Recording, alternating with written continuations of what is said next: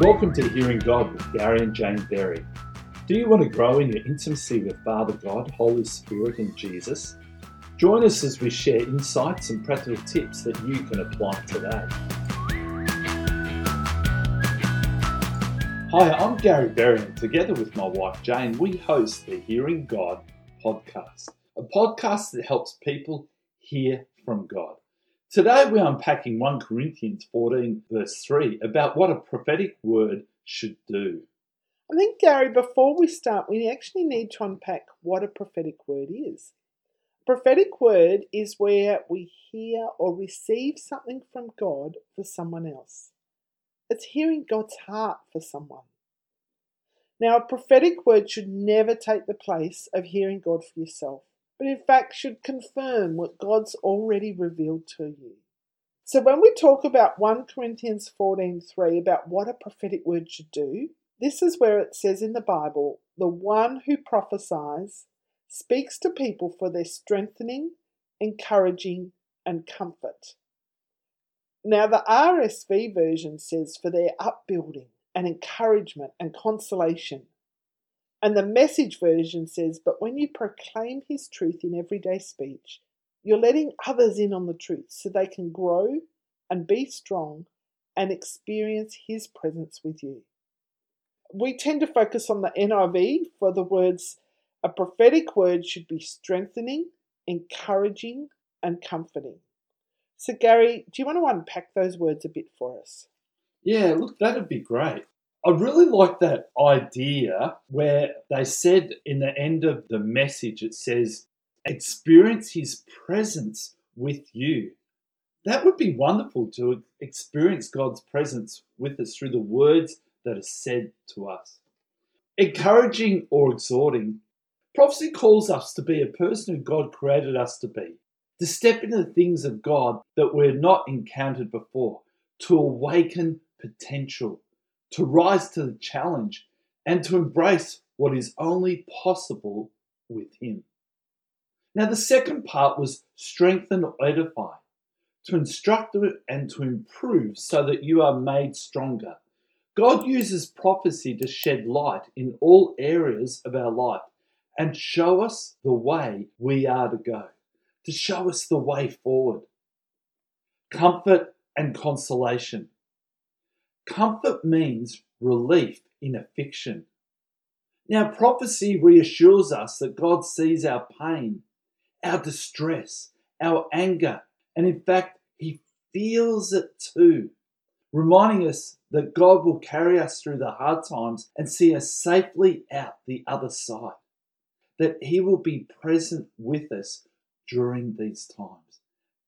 That is fantastic. So Gary, can you remember a time when a prophetic word has encouraged you? So one of the first times that we'd ever received a prophetic word was when we were in Mozambique at the Mission Harvest School with Iris Ministries. There was a guy by the name of David Wagner, a prophet who visited at that time. He gave everyone on that school a prophetic word. The week before, Jane and I had been trying to hear from God about our future.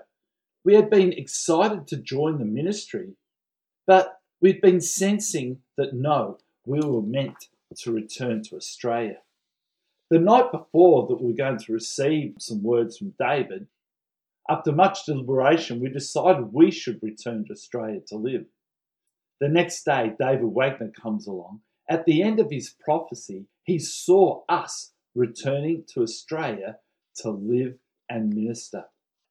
I can actually remember that. It was so encouraging and strengthening to know that we had heard correctly. It really gave us a confidence boost that we were able to hear from God, which can be really hard when you're trying to make decisions, to know if we're really accurately hearing from God. The other night, we were teaching on the prophetic at a church, and a lady received a prophetic word that she would be travelling. Now, she was blown away because she'd been about to book tickets for an overseas holiday that day, but she was really unsure if God wanted her to do that. So it just really confirmed and encouraged her that yes, it was okay. At another church, I can remember giving a prophetic word to a young man in the audience that he'd be going to a hard place, but he'd have an opportunity to minister to people there that no one else could reach. And I actually felt a bit bad after I gave that because I thought, oh, that doesn't sound really encouraging that he'd be going to this hard place. I didn't know it then, but the guy was going to court the next week and he ended up in prison. That prophetic word was a real encouragement to him that God hadn't left him, but was with him and going to use him mightily during this time. When beginning in the prophetic, I didn't always have the confidence to say what I was sensing on God's heart. And I'll never forget giving prophetic words at this pastors and leaders conference. At that stage, I was teamed up with a more senior prophetic person, and leaders would book an appointment or pastors to come and receive a prophetic word from us. And as soon as this lady sat down in front of us, the words Romanian orphanage popped into my mind. And I sat there, the other lady with me said, Jane, do you want to start? Do you have anything? And I'm freaking out going, oh, that's too directional, like Romanian orphanage. What if I'm wrong? What if it's... And so I sort of mucked about and said, I think there's something to do with Eastern Europe and some children, and I'm not sure.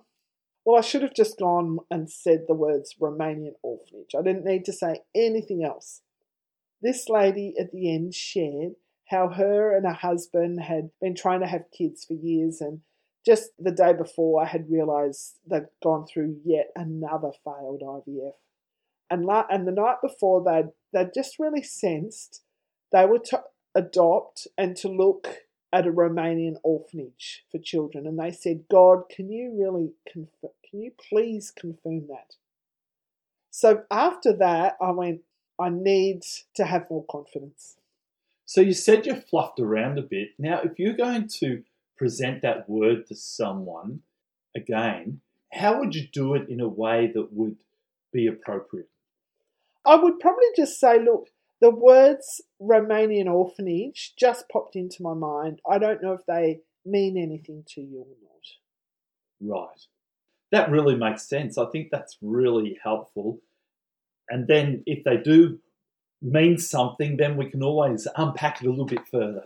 I think also with the prophetic, an important principle is not to add to what we believe or what we sense God saying. Right.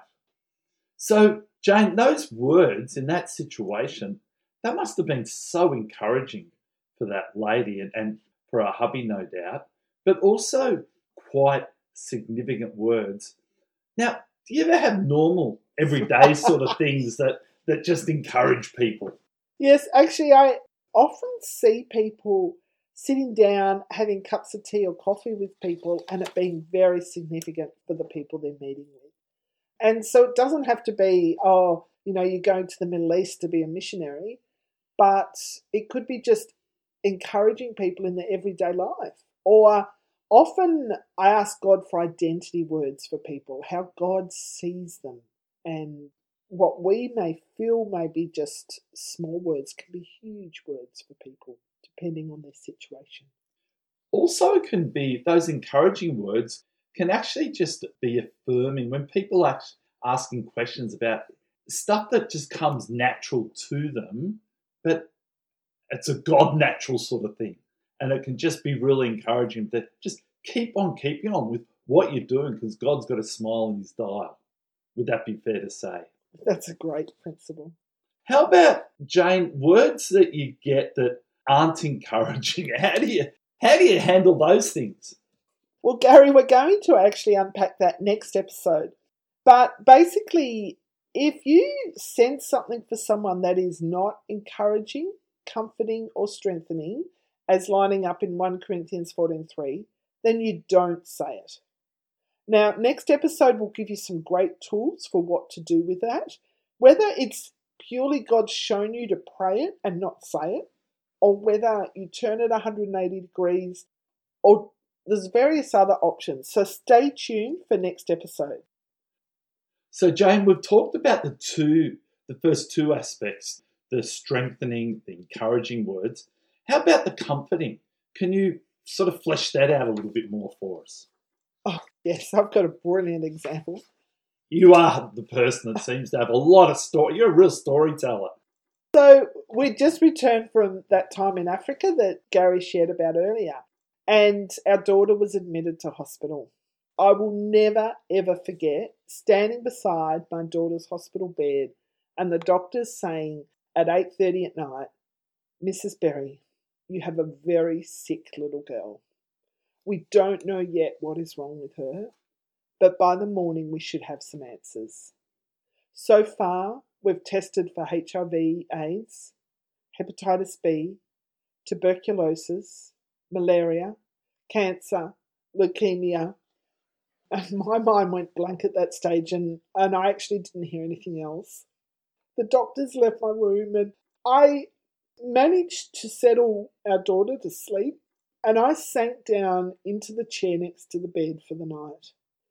Thankfully, we were in an isolated room, so I didn't have to talk or have contact with anyone else. And as I snuggled into that hard plastic chair, my mind was racing. It had taken us over 10 years for me to fall pregnant with her, and now I was looking at losing her. Would she die in 2 years? 1 year? 4 months? How much time did we have left with her? And just then, I remembered the prophetic word we had got from David Wagner in Mozambique. We had been new to prophecy at the time, and we hadn't known what to do with it, so we had written it out, the word. We'd recorded it, written it out, and we'd prayed it through. We'd prayed it through so many times that we knew it off by heart. And a sentence or two came back to me from that. It was about Sarah's future when she was in her 20s. She was going to be finished university and doing certain things. And I realised that for that to happen, my 8-year-old daughter, there was at least another 16 years that she would be alive for. It was like this aha moment. It meant that she was not going to die from whatever disease she was currently facing. And at that moment, I was like that Proverbs 31 woman in verse 25, where it says she laughed in the face of adversity. I grabbed that prophetic word and I began to contend and war with the situation that we were currently facing. I used that prophetic word to give us hope. Jeremiah 29:11 says, "For I know the plans I have for you, declares the Lord, plans to prosper you and not to harm you, plans to give you a hope and a future." I knew the outcome. I knew that there was this huge mountain in front of us, but I knew that that was not the end. And with that prophetic word, I could see over the top of the mountain and see that there was a future. The mountain we were facing was huge, but it wasn't going to be the end. So that's where he used prophetic words to give you hope and a future and for comfort. So friends, grab prophetic words, and if you've got kids, get a prophetic word for each of your kids and use those prophetic words to war, to contend. Now, prophetic words don't automatically come true. You have to partner with them. And we will address that in later episode. I love helping people. I spend quite a bit of time mentoring people and working through their prophetic words with them. Gary, I can remember another time where we had been invited to a Christian type of AA meeting, actually, to give prophetic words. And our kids had been invited and they drew a picture for each participant. And I can remember as we went round the circle, Gary and I were giving them each a prophetic word. And there was this lady that I said to her, would have been at least 10 or 12 times, "God planned your birth. You are not a mistake. God planned your birth. You are not a mistake. Sweetie, you are not a mistake." Now, I wouldn't normally repeat a sentence like that. God planned your birth. You are not a mistake. I normally like to keep prophetic words short and sharp. And on the way home, Gary said, "Oh, Jane, you really repeated yourself far too much." Well, Normally she'd be saying that to me. So I rang the leader the next day to apologise. And she's like, don't apologise. That lady had come into her office first thing that morning and said it had been the first night she'd ever slept well, as she now realised that she wasn't a mistake. Her mother had used to tell her over and over, numerous times every day, that she was a mistake. And God obviously knew that she needed to hear it numerous times, that she wasn't a mistake, to counteract the impact of her mother's words. Well, so those prophetic words can really impact people's lives. And really today we've covered that whole area of strengthening, encouraging, and comforting. And that's the basis of the words that should be given to people.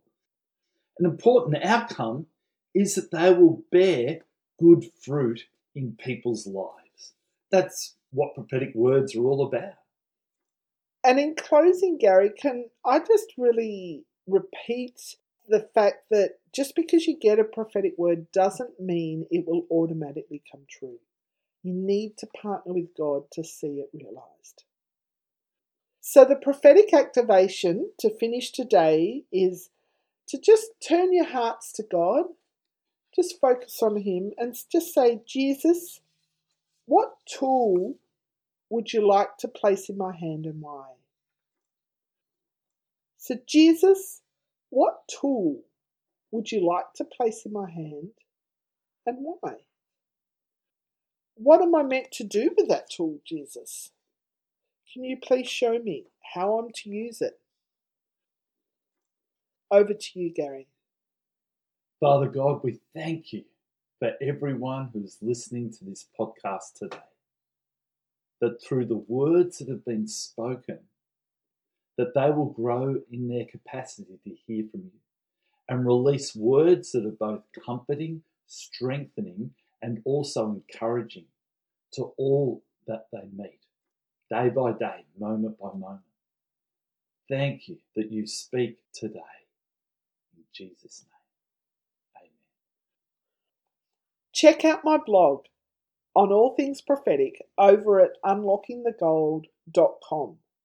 If you subscribe to my emails, you'll receive a free 84-page 40 Days of Gratitude PDF downloadable. Make sure you subscribe to our podcast so you don't miss our next episode on what to do if you hear something negative from God for someone else. Thank you so much for listening.